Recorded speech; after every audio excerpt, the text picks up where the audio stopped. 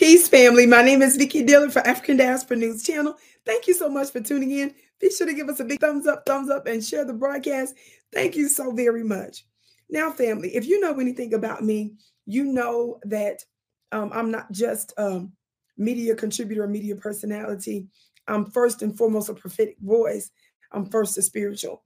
And so the aim of some of my broadcast and commentary is also to weave in a spiritual element in my own unique way, yes, considering, as well as some foretelling if possible. So our goal is not to be able to just, read what's already written, but for us to be aware and be thinking futuristically, because when we have insight into things that could possibly things that could possibly occur in the future, and we can plan accordingly, that in and of itself is of extraordinary benefit and advantage. Yes. Well, I was reading this piece that was written some months back, and it was detailing how NATO got involved in the Libya affair a few years ago. And as we know, ultimately took out brother Muammar Gaddafi, which of course we know Libya is part of Africa. Well, in me contemplating how that occurred and me looking at some of the movements that have been taking place with Russia, because many folks don't know that NATO, after the fall of the Soviet Union, there was an agreement that the NATO would not expand. This was a part of the agreement with members of the former Soviet Union, which of course included Russia. So this notion that Russia just without any provocation just started a war with Ukraine is just absolutely asinine. The United States and the West admits that there was an agreement many, many years ago that they would not expand NATO. And they have absolutely rejected and ignored their agreements that they made with Russia. This is what many folks may or may not know, and that's important. Well, NATO, which is really, of course, you may know that obviously it represents this North Atlantic Treaty, the North Atlantic Treaty Organization, actually NATO. It's supposed to be restricted mostly to these European areas. And of course, the United States helped during its incipiency under the guise of Europe so that America could basically keep her hegemony in check by still wielding her power in Europe, because she had something to do with this formation, but we'll leave that alone for now. So we know that's what NATO stands for, the North Atlantic Treaty Organization. And it's supposed to be restricted mostly to certain European areas, yes? But we see that she went beyond that in Libya, but that was not really the first time a European country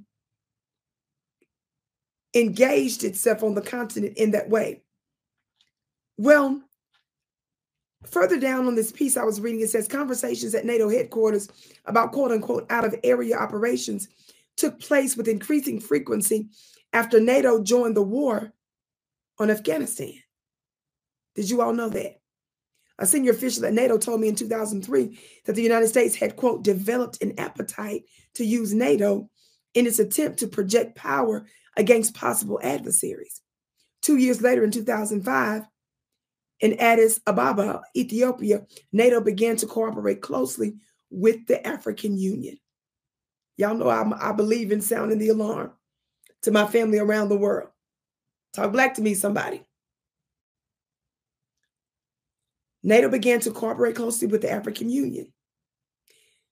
NATO began to cooperate not only with them, but the AU, which was formed in 2002, was the successor to the Organization of African Unity, struggled to build an independent security structure.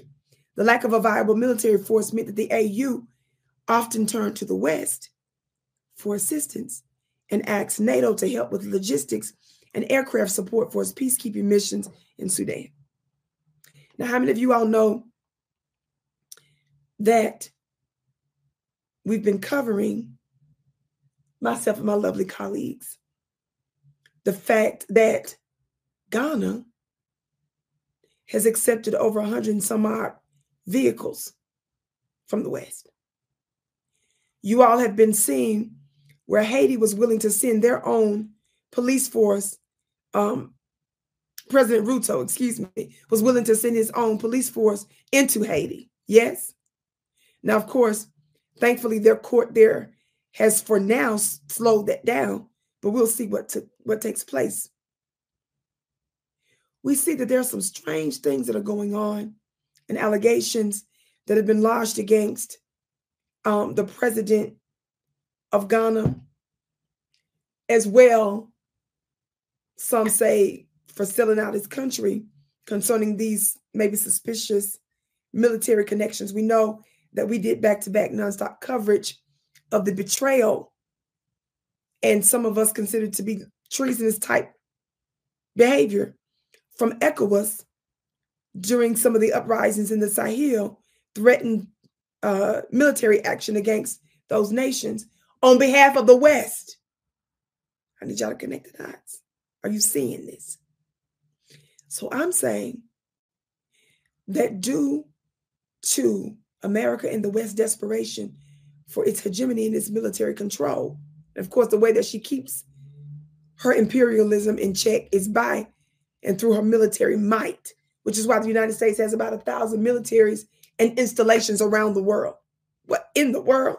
That's madness. America very well might be depleting much of its military personnel, whether it's actual soldiers or them going to other countries to train, some of its resources, its weapons, its drones, so forth and so on. Certainly our very black taxpayer dollars that's going towards funding these secret and covert and clandestine missions all over the world that the average American knows nothing about, but destabilizing the planet, taking out government leaders that they don't agree with, putting in place puppets and the corrupt to keep their nation split, mess making so that there's always fighting on the continent of Africa and the Middle East and so forth, so that those countries never develop. Because what will happen if they develop and stop fighting? They will become a superpower that will be formidable against America and the West, and they can't have that.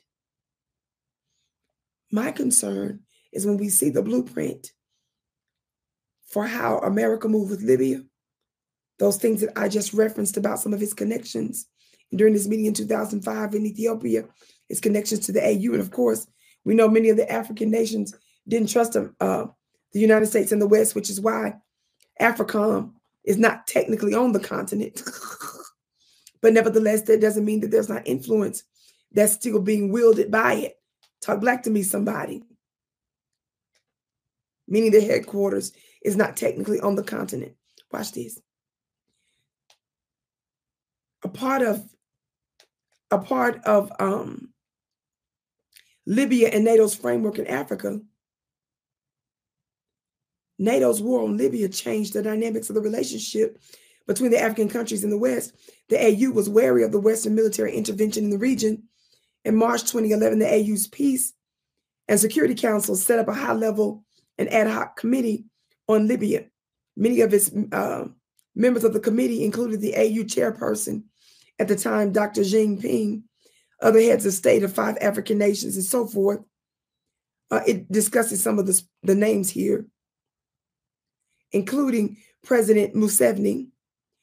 It says it was supposed to fly into Tripoli, Libya, and negotiate between the two sides of the Libyan war, the Libyan civil war, soon after the committee's formation.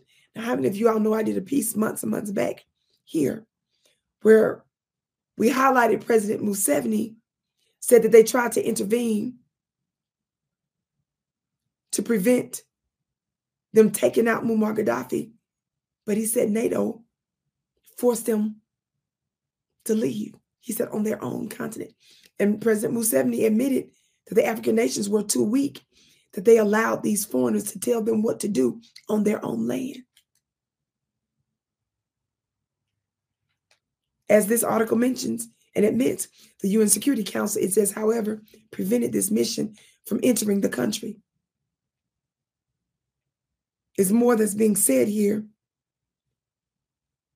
but this part is interesting where it says chaos in Libya set in motion a series of catastrophic conflicts in Mali, southern Algeria, and parts of Niger.